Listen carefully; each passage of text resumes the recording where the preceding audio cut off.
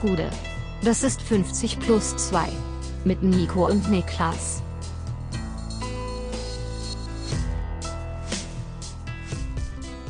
Und damit ganz herzlich willkommen zum Bundesliga-Rückblick von 50 plus 2. Das bin ich, Nico Heimer, und der Mann, der Ed Sheeran erfunden hat. Niklas Levinson, ja. Ed Sheeran hat ja viele Songs geschrieben, unter anderem auch für Justin Bieber und One Direction. Aber was viele nicht wissen, dass ich viele Songs für Ed Sheeran geschrieben habe. Welche denn? Ich habe unter anderem den Hobbit-Song geschrieben. Das ist der irgendwas. Das war der offizielle Titel. Von mir, der Hobbit-Song ist dann nochmal im Feinschliff überarbeitet worden, aber das war quasi der Arbeitstitel. Also du hattest ihn der Hobbit-Song getauft und dann hat Ed Sheeran quasi. Aber ich muss echt sagen, also es gibt von One Direction die Ballade Little Things. Kennst du die? Nein. Ich singe die jetzt nicht an, weil ich würde es komplett ruinieren, aber auf jeden Fall, den Text hat Ed Sheeran geschrieben. Aber ich meine das vollkommen ernst, wenn ich sage, Little Things von One Direction ist einer der schönsten Liebessongs, die ich kenne. Überhaupt kein Disrespect an Ed Sheeran, sowieso nicht. Und an One Direction auch nicht.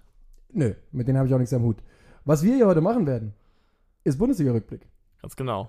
Erster Spieltag der Saison 2021-22 ist in the books und das bedeutet natürlich, wir müssen zumindest einen Audio-Rückblick an den Start bringen und das wollen wir jetzt hiermit machen, oder?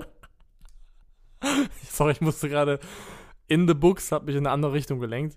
Ich merke auch gerade, wie seltsam es ist, weil mein Mikrofon steht falsch zu dir ausgerichtet. Das heißt, ich kann dich gar nicht wirklich sehen. Ich drehe jetzt kurz an mein Mikrofon. Sorry für das Gekruschel. Niklas singt aber One Direction in der Zeit, dann hört ihr das nicht so laut. Versau es nicht, Bruder. Versau es nicht. Beweg dich noch ein bisschen. Genau so wollen wir euch das sehen. Jetzt sitzt du gut. Ja, Mann. Weil Buchs ist ja auch Kölsch für Hose. In the books. Ist das Kölsch tatsächlich, ja? Also rheinländisch, in the books. Ja, ich kenn's auch in der Books auf jeden Fall. Schiss in der Books. Kommilitone von mir im Anglistikstudium wohlgemerkt, wollte mal kurze Hose sagen auf Englisch und hat dann gesagt, original short butts.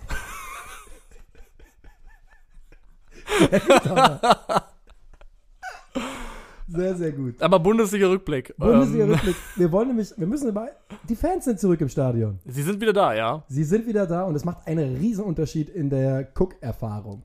In den allermeisten Stadien tut es das, ja. Es gab ein paar, die sind so ein bisschen, also ein paar weiß ich nicht, aber es gab hier und da einige Abfälle, so im Lärm- und atmosphärischen Niveau. Ja. Aber überwiegend war das schon sehr, sehr schön.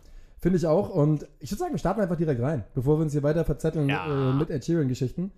Gladbach gegen Bayern. Es ist das ewig junge Auftaktspiel. Gefühlt ist das absolut jede einzelne Saison das Auftaktspiel. Ich erinnere mich an Auftaktspiele, wo noch Lawrence Aidoo bei Gladbach gespielt hat und da war es auch schon Gladbach-Bayern. Was war das letzte Mal nicht Gladbach-Bayern? War das schon letztes Jahr? Kann durchaus sein, dass, wenn ich mich jetzt... Moment, war Auftakt letztes Jahr nicht Bayern-Schalke 8-0? Oh, das könnte sein, ja. Das muss der Auftakt gewesen sein, glaube ich, ja. Oh Gott, oh Gott. Oh Gott, direkt Flashbacks für Schalke, falls ihr noch da seid. Es gibt keinen zweiten Bundesliga-Rückblick, sorry. Mir wäre noch eingefallen, ich bin mir relativ sicher, dass ein Auftaktspiel mal Bayern-Wolfsburg war und das war die Gianluca Gaudino Masterclass. Kannst du dich daran erinnern? Wo er unter Pep Guardiola im zentralen Mittelfeld der Bayern agieren durfte und in diesem einen Spiel 100% Pässe hatte und 130 Pässe angebracht hat und er war 16 Jahre alt oder so. Da dachte jeder noch, alter, Wonderkid. Ja, jeder dachte das. Und ich habe letztens nachgeschaut, wo er ist, aber ich habe es vergessen.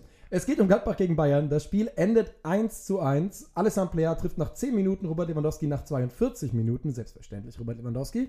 Und natürlich reden wir auch gleich über den Videobeweis. Aber zuallererst mal, Adi Hütterball ist offiziell angekommen in Gladbach. Die haben richtig Dampf drauf gehabt, Alter. Hat nicht lange gedauert, bis der gegriffen hat. Man muss dazu auch sagen, ich glaube, wenn ich ein Ranking machen müsste von die schlauesten Mannschaften der Bundesliga, hätte ich Gladbach ganz weit oben. Ich glaube, das ist so. Ja, Lars Stindl ist dabei, aber ich finde insgesamt, das wirkt wie eine spielintelligente, aber auch grundsätzlich intelligente Truppe. Also ich glaube, Gladbach hat schon so eine der kopfmäßig besten Mannschaften am Start. Deswegen bin ich auch nicht so überrascht, dass eine neue Trainerphilosophie vielleicht relativ schnell auch da implementiert werden kann. Und es ist trotzdem auch eine giftige Truppe, ne?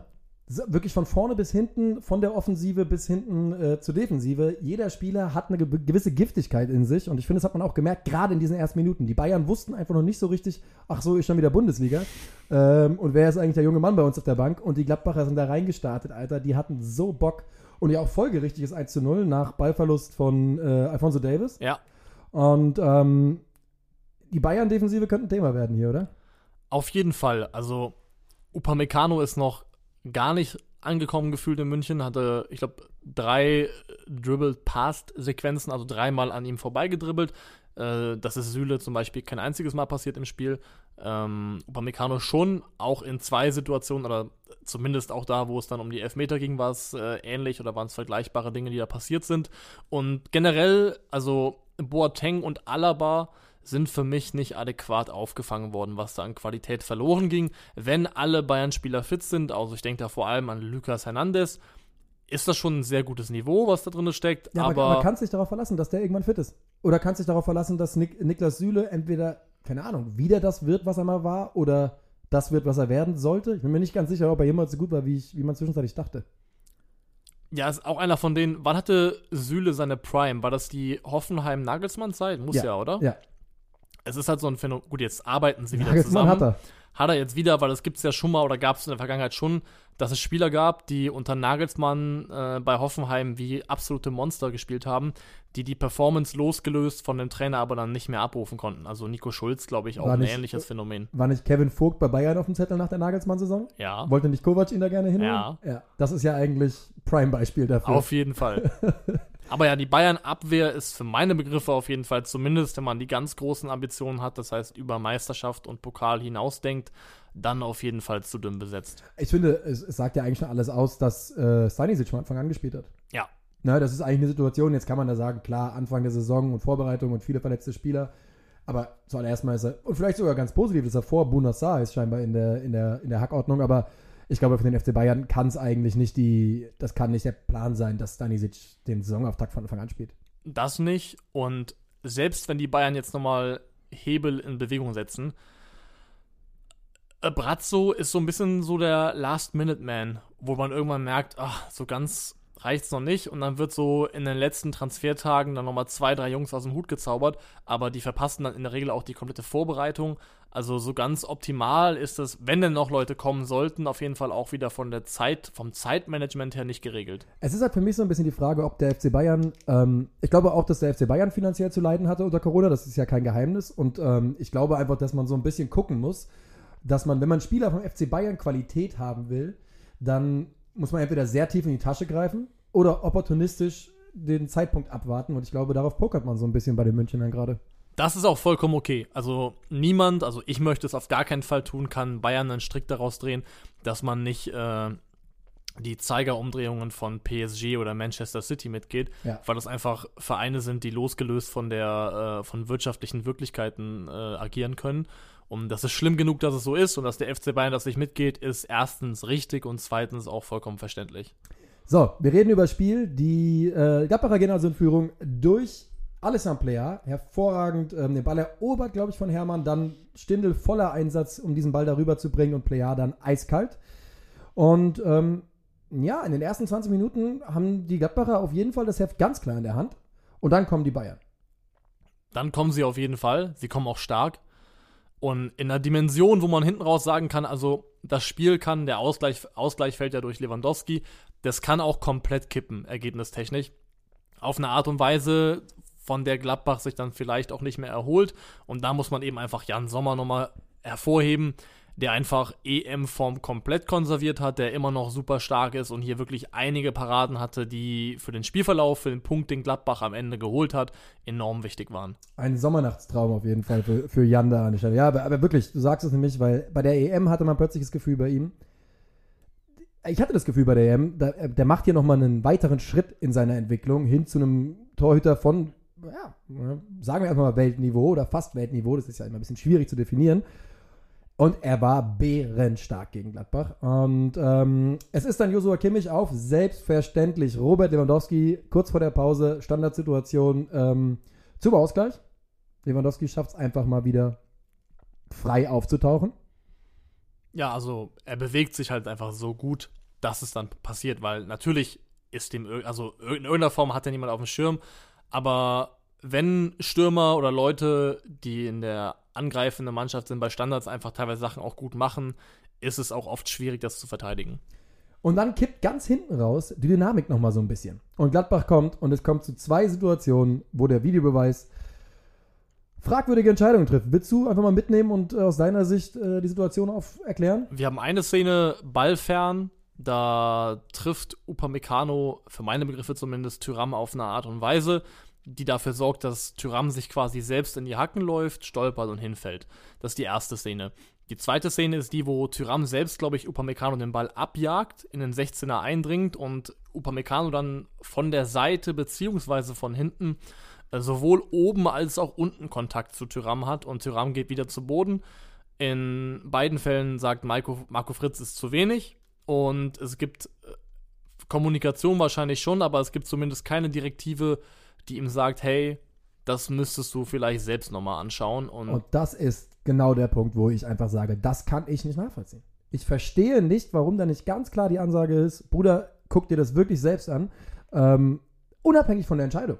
Weil ich meine, ich bin der Meinung, dass es 2 Elfmeter waren. Oder zumindest, dass der zweite ganz sicher ein Elfmeter ist.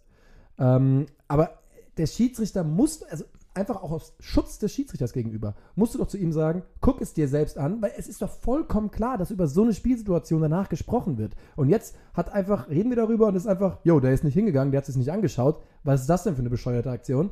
Und das ließe sich so einfach vermeiden. Auf jeden Fall und es ist deprimierend, dass wir einen Videobeweis haben, der bei der EM auf eine Art und Weise mehrheitlich so funktioniert, dass alle sagen, ach Mensch, das kann ja doch ganz hilfreich und gleichzeitig auch nicht so invasiv und nervend sein, wie wir es kennen. Und dann ist das erste Spiel der neuen Saison und wir haben sofort wieder ein Diskussionsthema mit Bezug Videobeweis. Also wir kriegen es in der Bundesliga oder im deutschen Fußball einfach bisher zumindest nicht so hin, das so zu nutzen, dass es sich wirklich gewinnbringend anfühlt. Und das ist ätzend. Ist ätzend, vor allem aus Gladbacher Sicht. Also, ich glaube, der kleinste gemeinsame Nenner, den auch die meisten Bayern-Fans mitgehen müssen, wenn sie ehrlich sind, glaube ich, ist, dass zumindest ein Elfmeter für Gladbach bei rumspringen muss. Ja. Und insofern ist es schon bitter aus Sicht der Borussia gelaufen. Jürgen Nagelsmann hat das ja sogar mehr oder weniger danach bestätigt. Er hat sich zwar so ein bisschen clever politikermäßig rausgewunden, hat gesagt, ich habe es selbst noch nicht gesehen, aber ich vertraue ja Adi Hütter, wenn er das sagt. Und das ist halt einfach die Wahrheit. Mindestens einer, der ist ein Elfmeter. Und dann verlieren die Bayern vielleicht das Auftaktspiel auch. Ob das dann verdient gewesen wäre, ist eine andere Frage. Ist eine andere Frage. So ist es, glaube ich, ein blaues Auge. Also, die Vorbereitung war schlecht von den Bayern, ergebnistechnisch zumindest. Auch getrübt durch die Abwesenheit vieler Leute natürlich. Wenn die jetzt das Auftaktspiel verlieren nach der Vorbereitung, dann ist relativ früh relativ viel Dampf auf dem Kessel. Von daher, glaube ich, ist es für alle nochmal glimpflich ausgegangen. Was passiert, wenn sie Supercup verlieren? Dann gibt es zumindest medial, glaube ich, ordentlich Feuer und Druck. Ob das dann irgendwie umgesetzt wird in Transferaktivitäten, muss man schauen. Aber das ist, glaube ich, schon für die Ruhe rund um München wichtig. Das glaube ich auch. Für die Ruhe rund um München überhaupt nicht wichtig ist Wolfsburg gegen Bochum, unser zweites Spiel. Der VfL Bochum ist zurück in der Bundesliga und ich habe am Samstag gemerkt, meine Sympathien zu Bochum sind nicht verklungen. Ich habe es dir bereits off-camera erzählt, auf Aufnahme. Es ist das wichtigste Spiel für mich gewesen in der Konferenz. In einer Konferenz, die auch jetzt nicht so die ganz überragenden Spiele hatte. Ja, ich war erst irritiert von der Aussage, habe dann geschaut, wer die Partien waren und dann gesagt, ach klar, ja, ist nicht ganz so überraschend. Also kann man nachvollziehen, dass das oberste Priorität genossen hat. Ja, ist ein denkbar blöde Rückkehr gewesen für Bochum in die Bundesliga. Also die rote Karte ist vollkommen richtig, der Handelfmeter ist vollkommen richtig und folgerichtig. Ja. Aber es macht es auch im Nachgang schwer. Ich finde immer, so ein früher Platzverweis verzerrt ein Spiel auf eine Art und Weise, dass es ganz schwer ist, nachträglich da irgendwie Gewinn bringt, drüber zu sprechen. Und gerade natürlich auch bei der Kräfteverteilung, von der wir da jetzt reden. Von einem Champions-League-Teilnehmer und einem Aufsteiger. Marc van Bommel, auch ein Rückkehrer in die Bundesliga, genau wie der VfL Bochum. Einer, ja, der schon scharf kritisiert worden ist vor Amtsübernahme von vielen Leuten, inklusive mir. Und jemand, der jetzt zumindest sein erstes Bundesligaspiel gewinnen konnte, Tesche, der Vollständigkeit halber, verursacht den Elfmeter, sieht die rote Karte, Riemann hält den Elfmeter und Riemann ist auch generell wahrscheinlich der beste Bochumer. Und ich habe zu dem Spiel nicht allzu viel aufgeschrieben, außer dass Bochum kurz vor Ende noch eine große Chance hat, den Ausgleich zu machen. Aber am Ende des Tages macht Wout Weghorst natürlich das überragend bei seinem 1:0 im 16er so annehmen und so verarbeiten. Das Quality. Das ist Top-Stürmerformat und auch die Art Stürmerformat, bei der es nicht überrascht hat, dass es halt Interesse gab aus dem Ausland. Gab ja Harry Kane-Ersatz möglicherweise wurde besprochen. Ich bin mir auch nicht sicher, ob das Ding ist noch nicht ausgestanden, oder? Was ist denn, wenn Harry Kane jetzt noch geht und dann plötzlich richtig viel Geld bei Tottenham rumliegt? Kann da vielleicht noch mal was passieren, aber ich glaube nicht mehr daran, dass Harry Kane noch geht. Nein? Nee. Das ist ein anderes Thema jetzt. Neuen Podcast neuer Podcast hier. Also, aber Weghorst macht das hervorragend. Und tatsächlich habe ich auch nicht mehr so viel zu sagen, was ich gerne auch unterbringen würde, weil ich meine Recherche rechtfertigen möchte. Recherche in großen Anführungszeichen. Das Öffnen eines Tabs. Dass die Defensivkompetenz der Gesamtmannschaft Wolfsburg einfach auffällig gut ist. Baku ist Rechtsverteidiger gekommen, mittlerweile rechts außen, aber hat das Verteidigen deswegen natürlich auch irgendwo im Blut. Renato Steffen kann es auch ein bisschen, und wer da ein Special Shoutout verdient, ist Maximilian Philipp, der was Pressing-Momente und erfolgreiche Pressing-Momente angeht, in absoluten Zahlen, per 90 Minuten zu den Top 5, 6% in den Top 5 Ligen Europas gehört, was Stürmer angeht. Also einer der besten Pressing-Spieler, die es da so gibt, und das ist schon nicht verkehrt. Das ist Qualität. Aber wie gesagt, Maxi Philipp, wir sind, glaube ich, alle irgendwie ganz froh, dass er zurück in der Bundesliga ist. Ich finde den einfach sympathisch, ich finde den cool. Nicht zurück ist übrigens, kann man noch abschließend sagen, Joshua Guiavogi.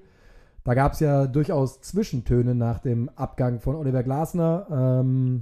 Jetzt saß er wieder auf der Bank, der ehemalige Kapitän. Schlager und Arnold haben da einfach die Nase vorn und ehrlich gesagt vollkommen zurecht, oder? Ja, einfach auch die moderneren Typen für das Mittelfeld, und ich mag Guilavogui und ich glaube, er ist auch ein ordentlicher Kicker, aber ich würde immer Arnold und Schlager zuerst spielen lassen. Hot-Take-Gewitter, Taiwo Avoni ist das ein offizieller Übergang zum nächsten Spiel? Yes, wir sind angekommen bei Union gegen Leverkusen in der alten Försterei. 12 und 5. 12 Tore, 5 Assists. Okay. Also du weißt, vor jeder Saison lege ich mich auf irgendeinen Spieler fest, der explodiert. Und ich habe eine sehr gute Trefferquote. Jedes Jahr bis jetzt ist mein Tipp aufgegangen. Wer denn? Naja, ich hatte in der zweiten Saison war es Havertz, der 19-jährige Kai Havertz, aufgegangen. Letztes Jahr war es Silas, ist aufgegangen. Erste Saison weiß ich nicht mehr, aber es ist aufgegangen. Und es wird auch dieses Mal aufgehen. Taiwo Avoni macht das 1:0 für Union nach 7 Minuten und macht das in einer Art und Weise, die du kannst eigentlich kein Tor schießen, das mehr Selbstvertrauen ausstrahlt als dieses. Ja, also den Schuss, den nimmst du nur, wenn du in einer Phase bist, wo du absolut davon überzeugt bist, ich mach die Dinger rein. Also das merkt man da auch, das hat der Schuss ausgestrahlt, die Aktion ausgestrahlt. Mit freundlicher Mithilfe von Bayer Leverkusen, die da eigentlich in einer nicht so schlechten Situation sind, weil 2-1. Aber beide bleiben passiv. Einer hätte aggressiv draufschieben müssen, weil eine Absicherung da war. Dass er ihn dann so macht, ist natürlich auch ungünstig gelaufen, weil 9 von 10 Versuche wahrscheinlich nicht dermaßen einschlagen. Ist aber nicht der einzige Spieler auf dem Feld gewesen mit Selbstvertrauen. Moussa Diaby, 5 Minuten später, gefühlt, ich habe es gar nicht mehr genau vor Augen, aber startet schon ungefähr in der Mittellinie, oder? So gefühlt schon, ja. Ja, und marschiert dann über den rechten Flügel, zieht rein Moment, das ist immer noch deutscher Fußball-Podcast, auch wenn es die falsche Seite ist, in bester Ian Robben-Manier, ist die richtige Seite? Ist die richtige Seite. Ist die richtige Seite, Entschuldigung. In bester Ian Robben-Manier und schließt ab 1:1 nach 12 Minuten. Und beim Debüt von Gerardo Seoane, das muss man ja auch sagen an dieser Stelle, wird es danach ein bisschen ruhig bis zur Halbzeit. Relativ ruhig sogar. Auf jeden Fall. Und es war nicht der bestmögliche Auftakt, auch ergebnistechnisch nicht, aber ich finde, dass da Staffetten drin waren, Stückwerk bei Leverkusen, das vielversprechend war. Es gab ein paar Sequenzen, wo die sich auch flach hinten raus, auch aus dem Pressing der Berliner gut befreit haben, wo auch einmal Diaby wieder in die Szene reinkommt, die ganz vielversprechend war. Also es war jetzt nicht der perfekte Auftakt, es gab auf jeden Fall noch Stockfehler und Probleme, aber ich fand die Ansätze eigentlich ganz ordentlich. Und bei Union finde ich auf jeden Fall erwähnenswert, was da so von der Bank inzwischen alles kommt, ne? Es ist so eine Liste von Jungs, wo ich zumindest vorher noch gesagt hätte, keiner weiß so richtig, ob die in die Bundesliga oder in die zweite Liga gehören. Wer ist das? Öztunali? Wer noch? Es ist Öztunali, es ist Vogelsammer, es ist Behrens, der kommt, und einen vergessen wir gerade noch, der auch noch eingewechselt worden ist. Also es spielten ja auch vor allem noch Genki Haraguchi und Rani Khedira in der Startelf, die ja auch so den Vibe so ein bisschen mitbringen. Fringe Bundesliga-Spieler. Ja. Auf der anderen Seite, ganz im Ernst, Corona und alles, was es mit sich brachte und die finanziellen Einbußen für die Bundesliga, dann müssen wir uns, glaube ich, nichts vormachen. So wie es dem Wohlstand in der Gesellschaft natürlich ein bisschen schadet, wird es auch der Qualität der Bundesliga schaden, weil es einfach andere Ligen gibt, wo nun mehr Geld fließt. Und vielleicht sind so Fringe-Bundesliga-Player die neue Meta. Ja, es muss sich vor allem auch keiner für die Transfers rechtfertigen. Union hat Alles ablösefrei. Haben die irgendein Geld bezahlt? Wenn, dann sehr, sehr wenig. Vor allem, wir reden jetzt über Leute, die halt aus dem Kosmos erste Liga, zweite Liga kommen. Marius Bülter war Magdeburg-Spieler und ist eingeschlagen in der Bundesliga. Also, wenn du gut scoutest und Vertrauen in deine Transfers hast, dann kann das auch alles funktionieren. Vor allem, weil Union ja auch immer stark gemacht hat, dass sie mehr waren als die Summe ihrer Teile. Und wenn das auch dieses Mal wieder klickt mit der Mannschaft, dann ist das, glaube ich, trotzdem in Ordnung. Und ich glaube, bei Union ist da insgesamt jetzt eine Tiefe im Kader, die so ein bisschen, die, glaube ich, Union-Fans beruhigt schlafen lässt. Weißt du? Ich glaube, der Kader ist zu gut in der Breite. Ich meine, es kann alles passieren, das ist kein Geheimnis. Aber der Kader ist sehr, sehr gut und sehr, sehr tief. Das wird schon irgendwie hinhauen. Und ich glaube, beide haben gezeigt, dass sie Ambitionen haben in der Bundesliga, nicht gegen den Abstieg zu spielen, sage ich mal. Ja, also Leverkusen wird noch ein bisschen mehr vorhaben. Ich glaube, Union darf zumindest nicht den Fehler machen, auch im Umfeld nicht, sich an der Vorsaison zu messen, weil das muss, glaube ich, immer noch als Bonus betrachtet werden, dass Union Berlin sich für Europa qualifiziert. Von daher, da ist, glaube ich, wenn man solide um Platz 10 pendelt, ist, glaube ich, alles gut gelaufen. Gibt noch ein bisschen was off the pitch, was man besprechen muss, glaube ich, bei Union. Ja, muss man. Einmal gibt es ein Banner, volles Stadion, volle Leben jetzt oder sowas in die Richtung, ne? Ja. Das ist das eine Thema. Das würde ich einfach mal ehrlich gesagt, einfach nur als populistisch abtun. Muss nicht sein in meinen Augen. Ich glaube auch, dass die Art das Medium Banner für so ein komplexes Thema nicht das Richtige ist. Versteh mich nicht falsch. Wenn die Situation es hergeben würde, ich will auch volles Leben, volles Stadion. Darum geht es ja nicht. Das ist ja nicht so, dass es irgendjemand nicht aktiv wollte. Es ist einfach die Situation, die es so nicht hergibt. Ja, also was mich so ein bisschen, zumindest bei dem Thema noch ein bisschen zurückgeholt hat, nicht auf Unions Seite, aber ein bisschen mehr Verständnis reingebracht hat, war, dass mir jemand einen Beitrag geschickt hat, der im Stadionheft war von Union, der auch das zum Thema hatte, aber deutlich differenzierter damit umgegangen ist und auch ausgewogen geschrieben war, wie ich fand, und das Für und Wider abgewogen hat für ob mehr rein könnten, als eigentlich gerade dürfen, und wenn ja, warum oder warum nicht. Deswegen, ich glaube, da ist einfach ein unglücklicher Eindruck entstanden. Man muss aber leider sagen, man kann irgendwann, wenn das ein roter Faden wird, nicht nur noch von unglücklichen Eindrücken sprechen, weil bei Union haben sich jetzt so ein bisschen die Episoden gehäuft. Ja. Die zweite, die ja jetzt hier dazu kam, war, dass Jonathan Tah und Nadim Amiri konsequent bei jedem Ballkontakt vom Publikum ausgepfiffen wurden, als Reaktion auf das letzte Spiel, glaube ich, in dem im Raum stand, dass Amiri, das hat Tah, glaube ich, danach öffentlich gemacht nach dem Spiel, rassistisch beleidigt worden sei von einem Unionsspieler, glaube ich. Das ist dann final nicht aufgeklärt worden. Es gab dann, also vom DFB auch, glaube ich, keinen Urteilsspruch gegen jemanden. Aber das kann ja nur so zu erklären gewesen sein, die Pfiffe. Ja, und das macht das Ganze dann natürlich brutal ätzend. Macht es auch, weil im Endeffekt gab es davon in der Vergangenheit immer eher zu wenig als zu viel. Also Leute, die den Mund aufmachen, die es nicht einfach schlucken. Ja. Weil vor allem das kann auch nicht die Erwartungshaltung und nicht der Anspruch sein an die Leute, die davon betroffen sind, zu sagen, schluckt es einfach. Das kann niemals die Lösung sein. Ja. Es muss einen Raum geben, in dem Spieler den Mund aufmachen können und wo es dann eben auch die entsprechende Unterstützung gibt. Und Pfeifen als Reaktion darauf ist einfach ein extrem schlechtes Signal. Ja. Ja. Und ich glaube, damit ist auch zu dem Thema an der Stelle von unserer Seite alles gesagt. Das ist einfach, das muss nicht sein, sowas. Und ja. Wir gehen weiter. Oder nicht? Wohin? Nach Stuttgart? Ja. Nach Stuttgart. Die Spielvereinigung Greuther Fürth ist zurück in der Bundesliga. Und da war Hoffnung da. Der VfB Stuttgart ohne Sascha, ohne Silas. Das kann doch funktionieren. 5:1 auf Wiedersehen. Greuther Fürth kassiert 3 Standardtore. Ja. Das ist absolutes Schalke-Level und sollte besorgniserregend as fuck sein. 33 zu 8 Torschüsse. 67% Ballbesitz, musste kurz die richtige Statistik suchen und irgendwie 4, irgendwas zu 1, irgendwas Expected Goals, also in allen Statistiken auch klar ausgewiesen, wie die Kräfteverhältnisse in diesem Spiel waren und der Stempel, den man einer Mannschaft aufdrückt, die sich so präsentiert, ist im ersten Moment zumindest mal nicht Bundesliga-tauglich. Spain. Und das S ist silent. Wirklich, das ist richtig Pain gewesen. Aber Greuther Fürth, da sind wir uns einig, da wird noch ein bisschen was passieren. Die mussten die Füße aus verschiedenen Gründen relativ still halten auf dem Transfermarkt. Verschiedene Gründe sind Geld. Und dass der VfB Stuttgart eine Mannschaft mal richtig überfahren kann, da kann man auch in Dortmund nachfragen. Das ist jetzt nichts Neues. Auf jeden Fall. Und es gab, also Union ist aufgestiegen damals, hat am ersten Spieltag von Leipzig eine 4-0-Packung zu Hause bekommen. Da hat sicherlich auch jemand von uns hier gesagt, also das sieht nach herzlich willkommen und auf Wiedersehen aus. Da muss man immer ein bisschen vorsichtig sein mit so Generalurteilen nach einem Spiel. Die kommen, glaube ich, ein bisschen zu früh. Und ja, es ist alles, was man da sagt, ist ja auch kein Vorwurf an Fürth, weil ich sehe die Spielvereinigung sowieso schon eher als Bonusaufsteiger.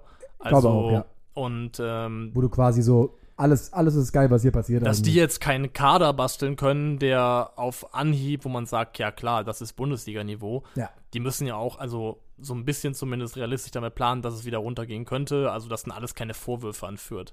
Nee, finde ich auch. Und es ist halt, es geht dann ärgerlich los. Ich meine, keine Ahnung, wie häufig Wataru Endo so ein Tor schießt. Ja, dann bist du einmal drin. Dann Philipp Clement, der, glaube ich, auch nochmal einen gesamten Shoutout verdient hat, der das hervorragend gemacht hat.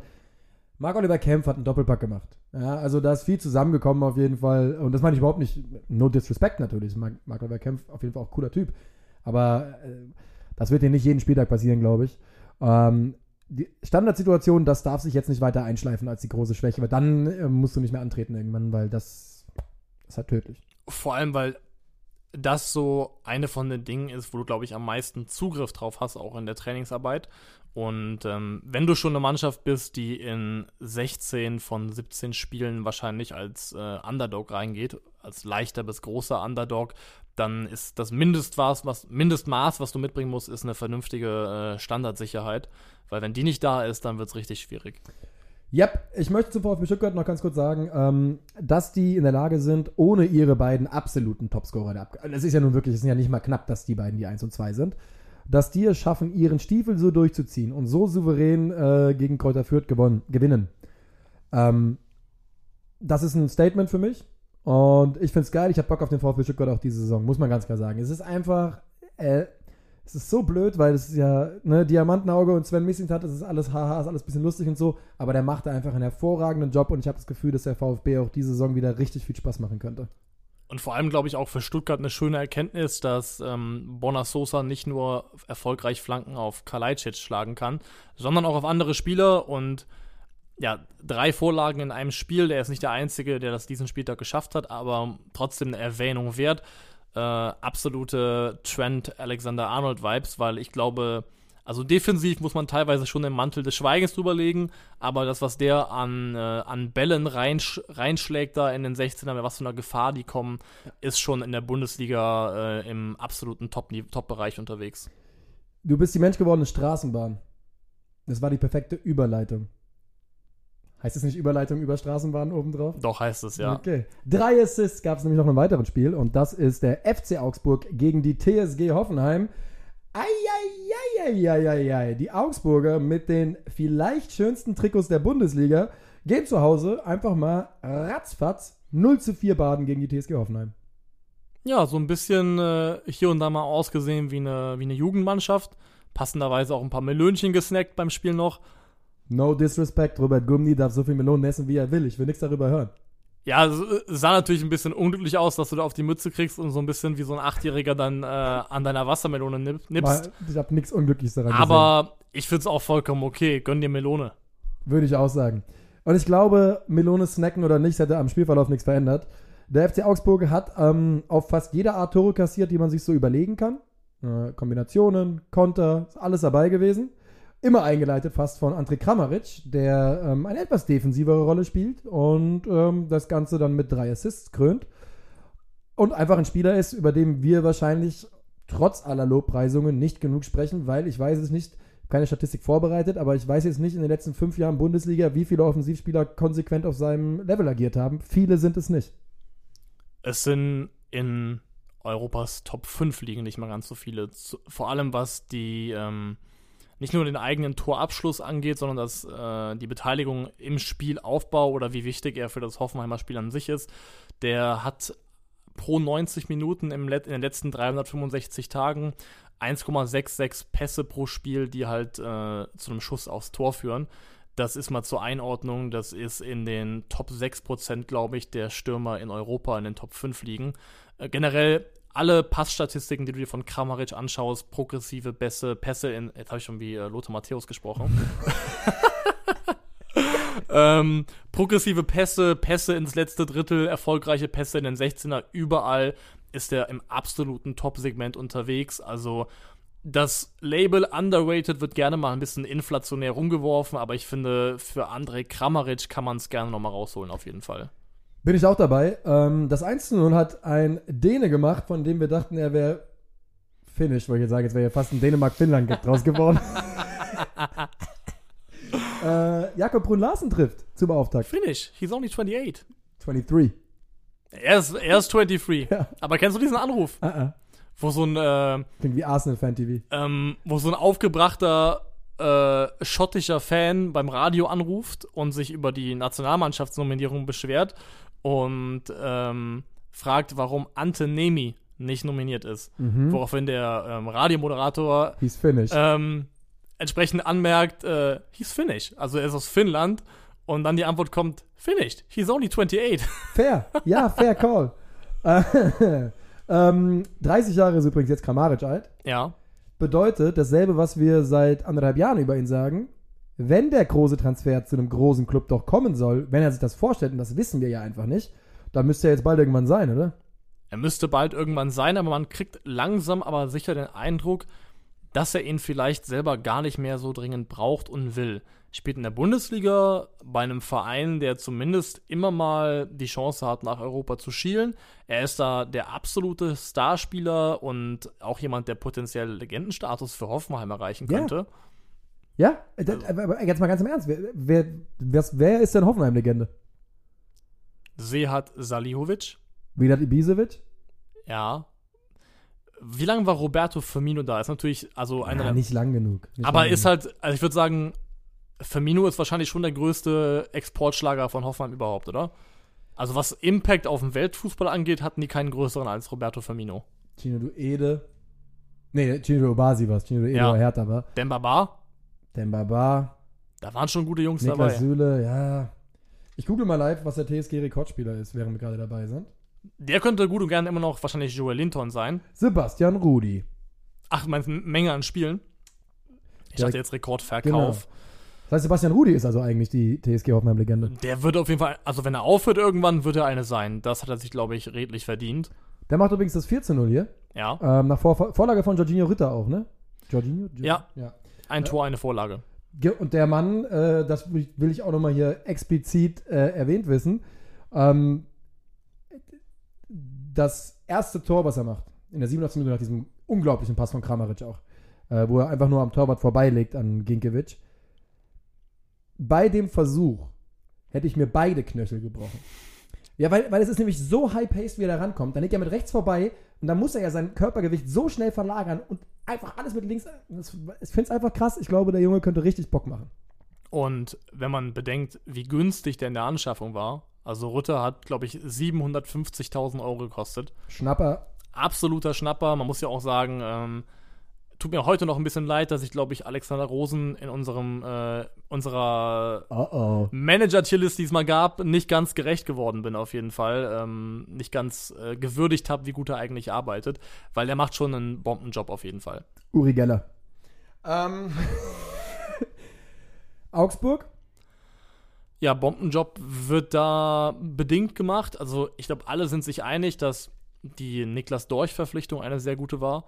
Ich glaube, dass Arne Meyer funktionieren wird. Das ist ja auch noch ein spannender Transfer, aber mir fehlt eine Position davor einfach jemand. Also die spielen jetzt in einem 4-2-3-1, zumindest gegen Hoffenheim. Und auf der zentralen offensiven Position spielt Frederik Jensen, der kein schlechter ist, Aber auf der Ich Position. krieg da keine Fantasie, wenn ich den Namen höre, das muss ich leider sagen. Ja, Fantasie kriege ich da auch keine. Ja. Da muss in meinen Augen auch bei Augsburg jemand spielen, der schon so zu den Top 3 bis 5 Spielern im Kader gehört. Ja. Und der ist er definitiv nicht. Also ich finde, Augsburg hat ein klares Kreativvakuum in der Zentrale. Ja, würde ich wahrscheinlich mitgehen. Jetzt haben die Augsburger, jetzt ist dieses Vakuum nicht neu, oder korrigiere mich, da wurde niemand verloren, der auf der Position sonst agierte. Es war letztes Jahr, würde ich sagen, fast sogar noch schlimmer. Ja. Also wenn da teilweise, ich glaube, Khedira und Strobel oder Strobel und Grueso zentral aufgelaufen sind, manchmal auch in einem 4-4-2. Das war ein zentrales Mittelfeld, das nur Zerstörung kannte. Ich glaube nicht, dass der FC Augsburg eine dramatische Saison spielen wird aktuell. Ich glaube es wirklich nicht. Ich glaube nicht. Ich glaube, dass der Kader da noch ein bisschen, da ist einfach zu viel Qualität in der Breite. Ich hole dich mal woanders ab. Glaubst Okay. du denn, dass Markus Weinzierl die Saison als Augsburg-Trainer beendet? Auf gar keinen Fall. Ich glaube eher, dass mir ein dritter Arm wächst, als dass Markus Weinzierl die Saison als Augsburg-Trainer beendet. Das heißt, irgendwo muss es ja schon mal beschissen genug laufen, dass er geht. Ja, ich bin aber mit dieser Bundesliga-Saison noch nicht so ganz im Reinen. Ich habe das Gefühl, wir könnten eine ganz schöne Shitshow bekommen, was den Tabellenkeller betrifft. Könnte ich mir einfach vorstellen.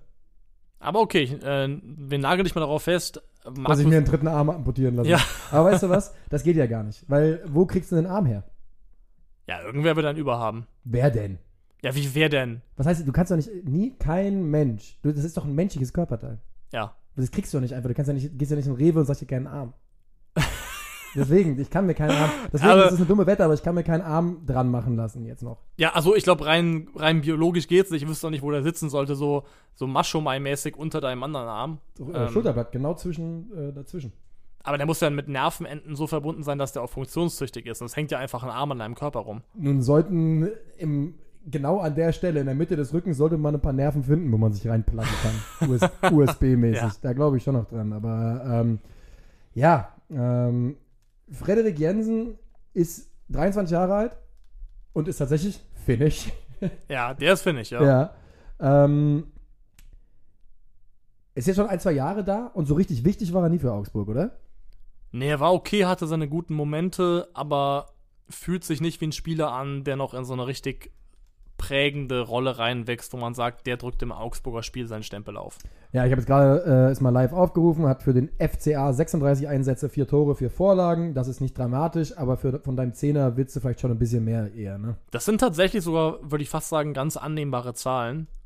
Aber ja, also für mich fehlt noch ein bisschen was. Ich würde mir auch einen anderen Typ wünschen, glaube ich. Ein bisschen mehr 1-gegen-1 Fähigkeiten, ein bisschen mehr Spark, ja.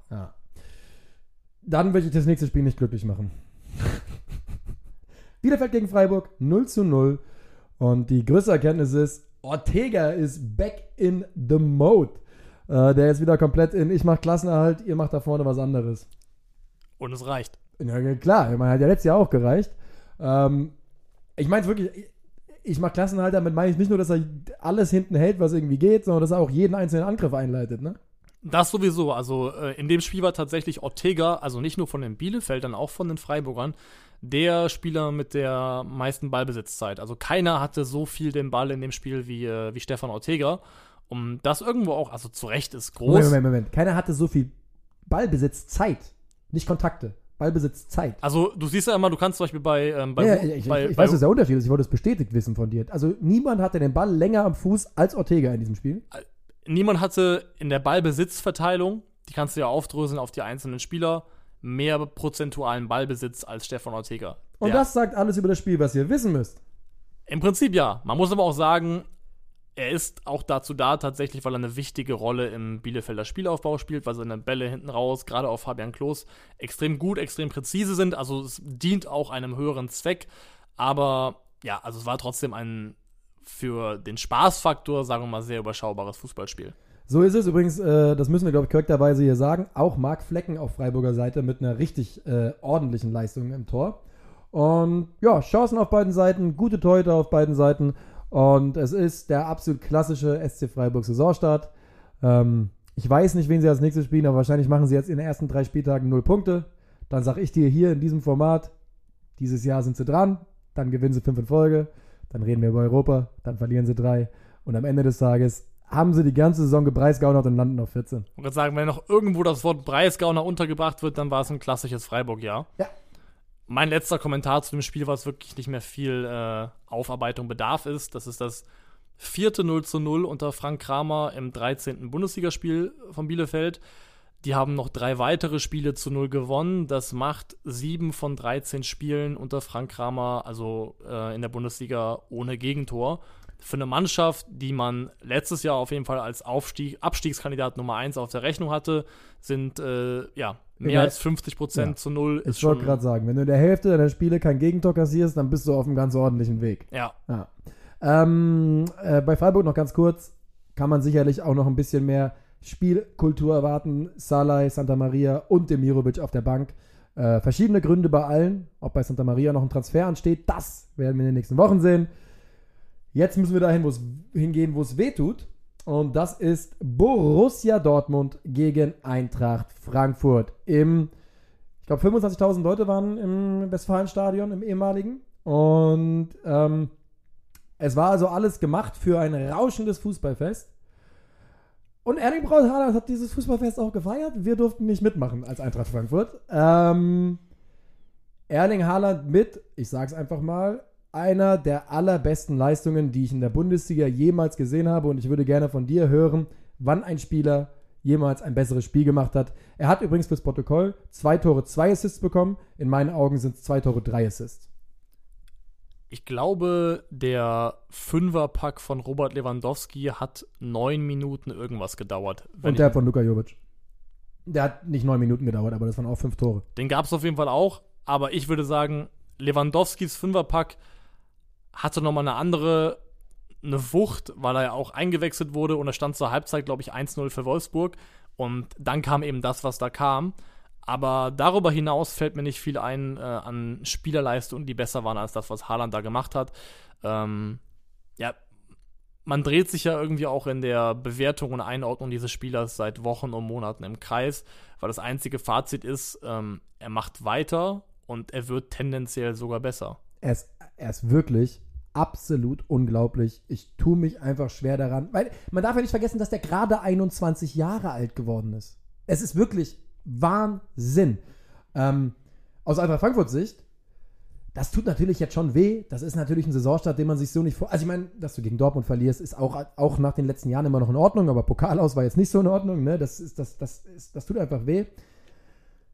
Und du spielst nicht jede Woche gegen Erling Braut Haaland, was ein gutes Ding ist, denn wir hatten in der abgelaufenen Saison eine der besten Defensiven der Liga, oder zumindest in Phasen eine der besten Defensiven, ansonsten eine der besseren. Und dieser Junge es war Man Among Boys. Es war wirklich einfach nur ein Erwachsener und sogar, ich nehme den ganzen BVB mit rein, 21 Kids auf dem Feld. Beim BVB stimmt es ja sogar von der Altersstruktur. Es war absoluter Wahnsinn. Du sagst das immer gerne, Punkt, ist unvermeidbar, sagst du immer, ne? Haaland ist unvermeidbar auf dem Fußballfeld. Was willst du denn machen dagegen? Du müsstest ja verhindern, dass er überhaupt in Ballnähe kommt, irgendwie. Und wenn du so wie Eintracht Frankfurt, und übrigens, das würde ich wirklich sagen, dass die Eintracht, sie hat es nicht auf den Rasen bekommen, aber es gab eine offensive Agenda. Es gab eine Idee, die man durchsetzen wollte. Es hat überhaupt nicht funktioniert und führte dann eher dazu, dass man in Konter gelaufen ist. Und darauf hat Glasner in meinen Augen richtig reagiert. Gut umgestellt zur Halbzeit, das besprechen wir gleich. Aber wir müssen es nochmal ganz kurz sagen. Haaland, Reus, Daniel Mahlen, Gio Reyna, Jude Bellingham, von dem du, glaube ich, auch ganz, ganz großer Fan bist. Auf jeden Fall. Ich finde, wenn wir jetzt die Offensivwucht aufzählen, hat auch Torgan Hazard noch seinen Shout verdient. Absolut.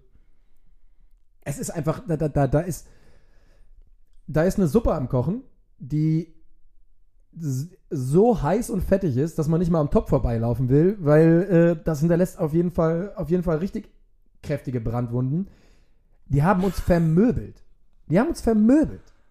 Auf jeden Fall. Also Frankfurt ist vermöbelt worden auf eine machtdemonstrationsartige Art und Weise. Man muss immer ein bisschen vorsichtig sein, weil Dortmund neigt dazu, gerne mal mit einem Knall in eine neue Saison zu starten. Ja. damals auch das erste Spiel von Pierre-Emerick Aubameyang 4-0 gegen Augsburg gewonnen. Aubameyang. Drei Tore Aubameyang. Also es gab die Momente schon mal.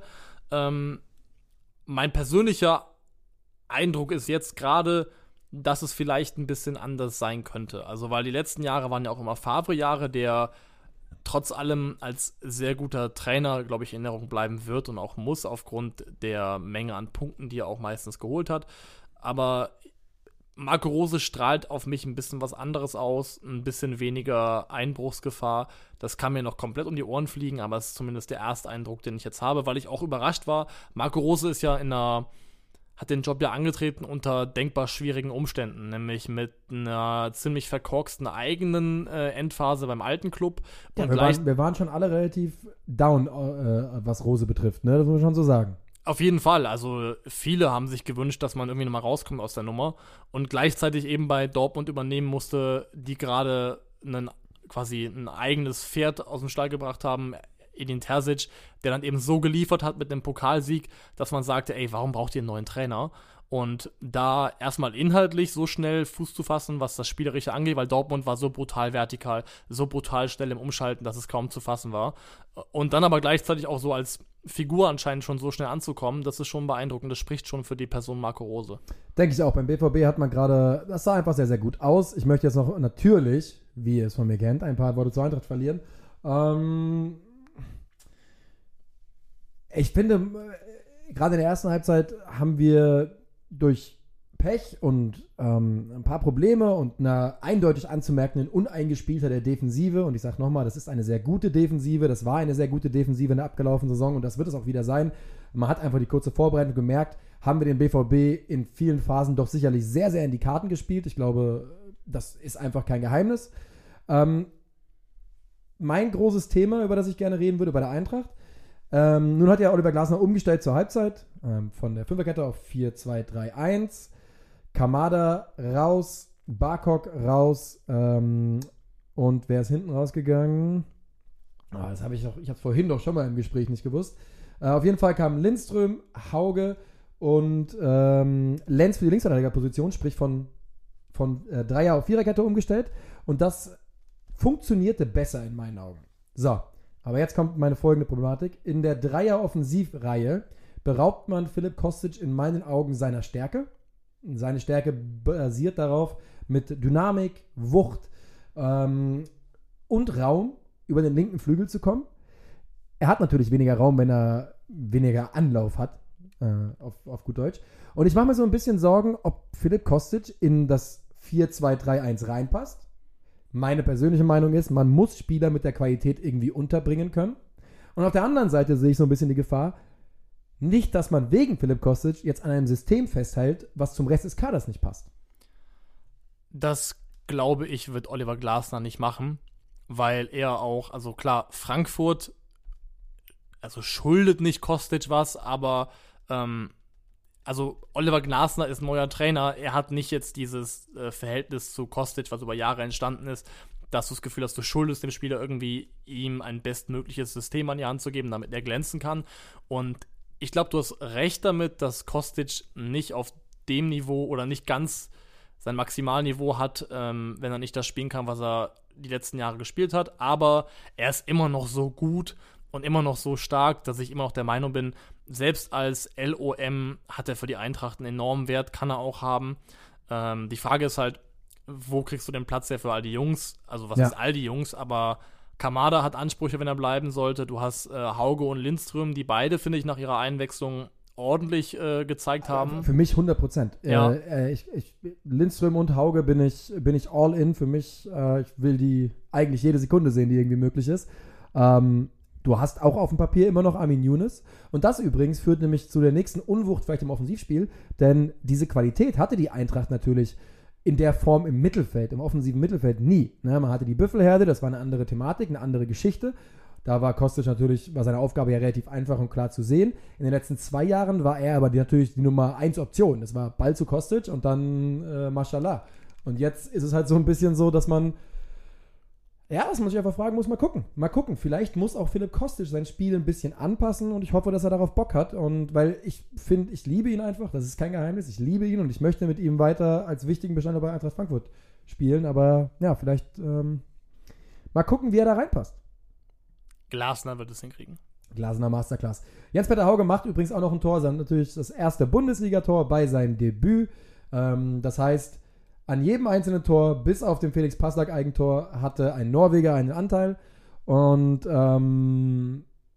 Eintracht Frankfurt, wir brauchen noch einen Stürmer. Mainz 05 gegen Leipzig. Jo. Also Mainz 05 und ich haben eine schwierige Beziehung hinter uns in den letzten Jahren. Jeder weiß, ich habe nicht immer nur Gutes über die Mainzer gesagt in meinem Leben. Ich möchte hier offiziell sagen, Mainz 05 und ich haben uns angenähert, zumindest von meiner Seite, im letzten Jahr. Moussa Niakhaté ist einer der geilsten Boys der Bundesliga. Da ist keine Diskussion. Und Mainz 05 mit 12.000, 14.000 Leuten, was hatten die erlaubt im Stadion? Wer ist in dieser Mainz-Nico-Dynamik? Wer ist Robbie Williams und wer ist Gary Barlow? Was ist das Gute, was das Schlechte? Das ist ja rein subjektiv zu beurteilen. Moment. Reden wir denn dann sind wir in der Situation noch bei der, wie hieß die Band damals? War das Take That? Das war Take That, aber die hatten ja Moment, auch... Ist dann jetzt das Gute, ist Take That das Gute oder ist Robbie Williams Einzelkarriere das Gute? Weil ich habe dazu eine klare Meinung. Robbie Williams Einzelkarriere ist deutlich mehr wert als Take That. Also klar, Robbie hat als Solo-Künstler danach alles überstrahlt. Und hat viel bessere Songs auch. Ja, einige Banger auf jeden Fall. Also bedeutet, das ist ja quasi dann, wenn du so eine Frage mir stellst, dann muss ich ja erstmal wissen, was ist denn jetzt hier das Gute und was ist das Schlechte in der Beziehung? Also beide, ich mag beide sehr gerne, aber das waren einfach ja zwei Künstler, die, glaube ich, die Gesichter der Band waren, die sich aber über Jahre ja entfremdet hatten, glaube ich, aufgrund des Bruches, den es an der Band gab. Ach so. Ja gut, es gab zwischen mir und Mainz 05 niemals einen Bruch. Ihr wart einfach nie close. Genau. Aber jetzt ich habe gestern beim 1:0 von Niakhaté gejubelt, als gäbe es keinen Morgen mehr. Okay, nicht ganz so extrem, aber ich habe mich richtig gefreut. Es war einfach geil. Die Mainzer haben da eine Atmosphäre geschaffen, fand ich gestern, die sich anfühlte wie letzter Spieltag. Es geht um alles oder nichts, aber Europa, nicht Abstieg, sondern so richtig du kannst nur gewinnen oder ein bisschen verlieren, wäre jetzt nicht so schlimm. Es hatte eine unglaublich positive Dynamik, die da gestern stattgefunden hat. Und es hat mir so viel Spaß gemacht, dieses Spiel. Das war die Stadiontechnik, glaube ich, die Überraschung des Spieltags, was da rauskam.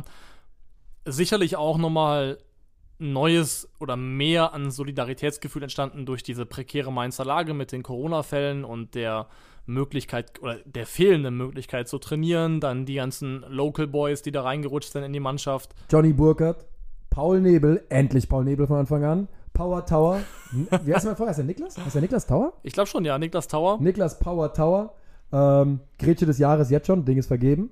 Paul Nebel macht ja fast das 1:0 noch, bevor es Niakhaté macht. Ne? Da hat er diese eine Situation links, ganz schwierig. Spitzer Winkel, wenn er den da reinmacht. Aber ja, also Mainz war so atmosphärisch, vor allem, das fing schon an nach dem Auszug aus dem Bruchweg. Aber da war der Erfolg noch ein paar Jahre da. Das hat noch mal ein bisschen geholfen natürlich. Aber die letzten Jahre waren so ein bisschen nicht identitätslos, aber es hatte so ein bisschen, es war nur noch lauwarm. Es war ein Bruch drin und jetzt ist der Bruch weg. Der Bruch ist weg, weil das war wirklich, also an atmosphärischer Dichte, genial. Das war eine super Kulisse. Ja, fand ich auch. Und es erinnerte nämlich an den Bruchweg, weil, das muss man auch mal sagen, während Mainz 05 in den letzten 2-3 Jahren in der Bundesliga, was die Stimmung betraf, wirklich teilweise auf einem ganz schwierigen Level unterwegs war ja Bruchweg, das war ja ein kleiner Hexenkessel, den sie da hatten auf jeden Fall. Das war ja richtig geil immer. Das war stark, ja. Also, ich habe Benny Kuhlhoff war der Erste, der die Kofas, oder heißt die gar nicht mehr, ne? Memo-Arena jetzt. Diese Arena, die immer irgendeinen neuen Namen hat, Opel, Kofas, keine Ahnung, als eine Art Baumarktschüssel beschrieben hat, glaube ich. Und das hat's gut getroffen. Der steht ja auch da mitten im Nirgendwo. Ja. Der wirkt einfach so unpersönlich, kalt, nichtssagend, aber... Aber gestern haben die Mainz-Fans und die Mainzer Mannschaft dem Laden richtig Leben eingehaucht. Es ist einfach, was bei den Mainzern passiert, unter Bo Svensson, das muss man glaube ich auch sagen, Martin Schmidt, Christian Heidel, Da wurde natürlich das ist immer ein blödes Wort, aber der Stallgeruch wurde wiedergefunden. Man ist wieder Mainz 05, man arbeitet wieder als Team. Christian Heidel als letztes einfach nur, das sind so Kleinigkeiten, aber das betonen sie immer wieder. Heidel hat gerade wieder gesagt, bei Problemen stehen wir in Mainz zusammen. Und ich finde, dieses Gefühl hat man so sehr vermittelt bekommen. Vielleicht habt ihr die Bilder gesehen. Mein Mainz-Kumpel war natürlich im Stadion, hat mir beste Sachen berichtet von den Feiereien danach. Das muss ganz großartig gewesen sein. Und man hat einfach das Gefühl, bei Mainz 05, da hat ein paar Jahre lang was gefehlt, was auch immer es war, es ist jetzt wieder da, diese Mainz-DNA. Das sind Watzke, Zorg und Klopp. Wer ist wer? Ja, Bo Svensson ist Klopp. Ja. Watzke ist Christian Heidel und Martin Schmidt ist Michael Zorg. Kommt Martin Schmidt sehr gut weg. Er kommt dabei sehr gut weg, vor allem, weil er noch sehr, sehr wenig gemacht hat auf der Position, in der er gerade ist. Aber ja, du hast vollkommen recht damit. Also, man hat das Gefühl, dass da Leute da am Werk sind, die sich auch tatsächlich gegenseitig mögen. Und das muss nicht immer eine Voraussetzung für Erfolg sein. Siehe, egal wo Jörg Schmatke gearbeitet hat. Aber es funktioniert auch, wenn man sich nicht mag. Es kann auch anders gehen, aber es ist keine schlechte Voraussetzung. Hat Jörg Schmatke irgendeinen Verein nicht nach Europa geführt? Der hat doch sogar Alemannia Aachen nach Europa geführt über DFB-Pokal, oder nicht? Hat er wirklich eigentlich jede Station, wo er war? Ja, Hannover, Aachen, Wolfsburg, Köln. Also mir fällt kein anderer Verein mehr ein, für den er aktiv war. Wenn das die 4 sind, hat er einfach jeden Verein nach Europa geführt. Ja, dann ist natürlich auch irgendwann irgendwie ein Shoutout angebracht, ne? Das ist ja dann... Ich habe Schmatke in meinem Leben einmal live erlebt. Und er war Torwarttrainer bei Fortuna Düsseldorf. Ja gut, das ist... Das konntest du nicht machen. Das ist der Makel. Das ist der Makel in der Bilanz von Jörg Schmatke, ansonsten aber herausragend. Nee, aber also was bei Mainz da passiert, ist sehr spannend und es war mal ein Bo Svensson-Hype. Mittlerweile ist es, glaube ich, fast eher Bo Svensson-Normalität, weil der Trainerwechseleffekt ist abgeklungen und er ist lange genug da, um davon sprechen zu können, dass das einfach ein Modus operandi ist, den die Mainzer da fahren, den er etabliert zu haben scheint. Und der ist, dass das Mindeste, was du von Mainz 05 kriegst, ist, dass diese Mannschaft sich echt den Arsch aufreißt. Und das ist nicht alles. Du brauchst dazu ein taktisches Gerüst, das passt. Ja, aber weißt du, wie viel das eigentlich ist? Dass Mainz unter Bo Svensson in jedes einzelne Spiel reingeht und sich komplett zerreißt. In jedes Spiel. Welche andere Mannschaft hat das in demselben Zeitraum auch gemacht? Jedes Spiel so angehen, als ging es ums bloße Überleben. Gut, ging es ja auch in 3/4 der Spiele. Ging es auch, und das wird auch nicht über 34 Spieltage darstellbar sein, aber das ist ja auch unmöglich, das kann keine Mannschaft dieser Welt. Außer Barreiro bleibt fit. Aber da passt einfach gerade sehr viel zusammen, muss man einfach sagen. Und ja, Bo Svensson hat einfach auch eine Ausstrahlung von einem Top-Trainer, der bringt da was mit, der bringt eine Eloquenz mit, aber gleichzeitig auch ein Charisma, was ganz wichtig ist. Also einfach ein gutes Projekt, was da gerade in Mainz läuft. Ein gutes Projekt, was in Mainz läuft. Es passt alles zusammen, was in Mainz passiert. Machst du die Überleitung zur Hertha? Weil die Hertha das Gegenteil davon ist. Warum sagst du denn sowas? Ja, Hertha startet in die Saison gegen den glorreichen 1. FC Köln. Den FC Köln, bei dem man schon sehr viel schlechte Gefühle hatte vor der Saison, einfach aufgrund der finanziellen Situation, der Transfersituation, der Abgänge, der ausbleibenden Zugänge. Dieser FC Köln hat Hertha BSC 3:1 geschlagen. Hertha geht in Führung durch Stefan Jovetic. Damit der erste Spieler, der in allen 5 Top-Ligen getroffen hat? Nein. Ich bin mir zu 100% sicher, wir hatten eine Diskussion schon, dass... Christian Paulsen hat kein Tor gemacht. Doch. Zlatan war nicht in Deutschland. Kurz vergessen, dass Zlatan nicht in Deutschland gespielt hat. Ja. Ich glaube, Christian Paulsen hat es gemacht. Ich glaube nicht. Ja, das müssen wir nachträglich auflösen auf jeden Fall. Aber ja, Jovetic hat jetzt in allen 5 Top-Ligen getroffen, also Glückwunsch dazu. Hat dann nicht zu 3 Punkten gereicht, auf mysteriöse Art und Weise, weil der Hertha geht in Führung, hat eigentlich alles, was man so will von einem guten Start auf seiner Seite. Ist ja auch die Mannschaft, die individuell klar besser besetzt ist als Köln. Aber dann hat dann einfach aufgehört mitzuspielen irgendwann. Sukzessive sind die Verhältnisse dann irgendwie auf die Kölner Seite gekippt und dann ist der Ausgleich noch vor der Pause gefallen in Person von Big Mo, Anthony Modest, der auch dann gleich Blickkontakt zu Steffen Baumgartner aufgebaut hat. Und wenn er den wieder hinkriegt, der gefühlt schon fertig wirkte mit seiner Karriere. Das wäre eine große, große Leistung. Das ist dann, glaube ich, auch der Zeitpunkt, an dem Sag mir eine Zahl. Ab wann ist er wieder hingekriegt? Sag mir eine Zahl. Plus 10 Tore. Also 10 Tore oder mehr in der Bundesliga. Glaubst du dran? Ich glaube dran, ja. Ich glaube wirklich dran. Sag mir eine genauere Zahl. Okay, ich sage, Anthony Modest macht mindestens 14 Tore. Oh, okay. Wenn Anthony Modest 14 Tore macht, dann das würde dem ersten FC Köln sicherlich extrem helfen. Auch wenn es aktuell so aussieht, als würde Florian Kainz das machen, der zum Goalgetter avanciert ist. Die Kölner spielen mit den klassischen Mainzer Attributen. Ja, schon, auf jeden Fall. Überfallartig, also gute Balleroberung nachher raus. Also am Anfang, auch gerade durch das frühe Gegentor, das hat, glaube ich, auch Steffen Baumgart selbst gesagt, hatte man das Gefühl, dass die selbst noch so ein bisschen daran zweifeln, dass sie so spielen können, wie der Trainer das von ihnen eigentlich will. Aber mit jeder gelungenen Aktion und dem Support, der auch von außen in Köln stark war, ist der Glaube daran so ein bisschen mehr reingekommen. Und irgendwann war dann auch tatsächlich da und das Spiel ist dann auch zu Recht und verdientermaßen zu Köln gekippt. Ich muss es jetzt wieder machen, ne? Hertha BSC, wie kann das sein? Wie ist das die Situation bei Hertha BSC? Es ist nur der erste Spieltag, wir wollen es nicht übertreiben, aber ich kann es ja jetzt mal sagen, ich hatte schon in der Sommerpause Bauchschmerzen damit, oder vor der Sommerpause, dass man mit Paul Dardai weitermacht. Ich verstehe, dass das ein absoluter Herthaner ist, was ja wirklich immer eine gute Sache ist. Ich bin mir aber nicht sicher, ob das zu dem passt, was man bei Hertha BSC machen will. Und Freddy Bobic hat gesagt, man will eine sorglose Saison und einen einstelligen Tabellenplatz. Boring.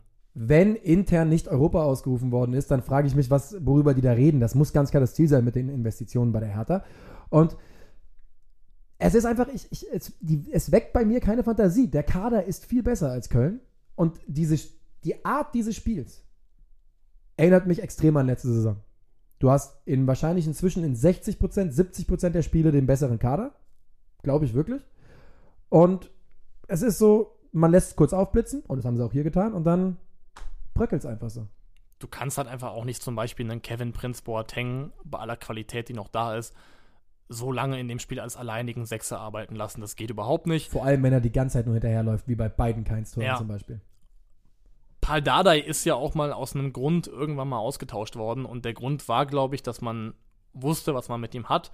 Nämlich einen Trainer, der dich voraussichtlich dauerhaft in der Bundesliga halten wird, auf eine relativ überschaubar attraktive Art und Weise. Und man hat sich von ihm getrennt, weil man ja mehr wollte, weil man auch von der spielerischen Entwicklung mehr wollte. Und dass man jetzt diese Rolle rückwärts macht, zum selben Trainer zurück und das jetzt erneut in seine Hände legt, nur mit einem anderen Budgetrahmen und einer anderen Spielerbesetzung, ist halt schwer nachvollziehbar. Lars Windhorst hat jetzt Wort gehalten und die letzte Tranche, wie auch immer, ausbezahlt. Woher weißt du das so genau? Weil er das tweetet. Ich weiß. Ich wollte es nur nochmal hören. Weil er es einfach tweetet, weil er uns da auf dem Laufenden hält, der gute Mann. Und die harte Wahrheit ist, Hertha BSC hat jetzt 375 Millionen Euro bekommen, die vielleicht noch nicht komplett investiert sind, aber im Endeffekt Unsummen bewegt für ihre Verhältnisse, um exakt dazustehen, wo sie auch schon vor dem Investoreneinstieg standen. Die haben sich keinen Millimeter weiterentwickelt, einfach nur das Gehaltsbudget der Mannschaft wahrscheinlich unheimlich aufgeblasen. Also die Bilanz, die man da ziehen muss, ist einfach nur ernüchternd und es ist noch nicht vorbei, ne? Die Saison ist 90 Minuten alt. Es ist alles möglich. Aber das Problem ist, dass dieses erste Spiel sich so dermaßen nach more of the same angefühlt hat für mich.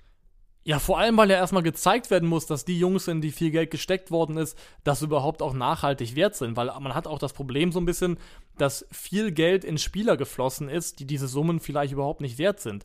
Also es ist viel Geld in Dodi Lukebakio geflossen, der das nur ansatzweise oder punktuell mal hat aufblitzen lassen. Es ist viel Übrigens, Geld. Ganz kurz, Dodi, da muss ich was sagen. Weil natürlich war er zu teuer, ist keine Frage. Aber hast du gesehen, was auf Twitter passiert? Leute behaupten, dass Marco Richter besser ist als Dodi Lukebakio. Es gibt keine Statistik auf diesem Planeten, die das irgendwie hinterlegen würde. Das ist ein Beef, in den ich mich nicht einmischen möchte. Aber Lukebakio. Lucas Toussaint, ob der plus 20 Millionen wert war, ist immer noch nicht ganz klar. Dann auch solche Sachen wie Cordoba rein raus. Cordoba rein raus, wenn der Spieler gehen wollte, okay.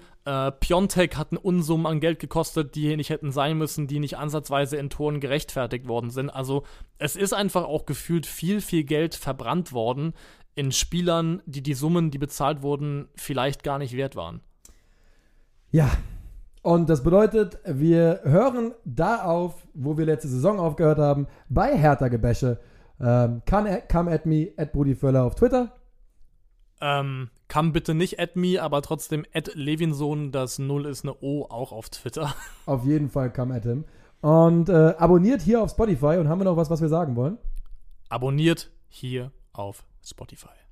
Niklas hat einen Spurschaden am rechten Fuß übrigens, als Kind mal umgeknickt. Das ist eine der vielen weiteren Lügen, die über mich verbreitet werden, aber damit kann ich leben. Tschö. Ciao.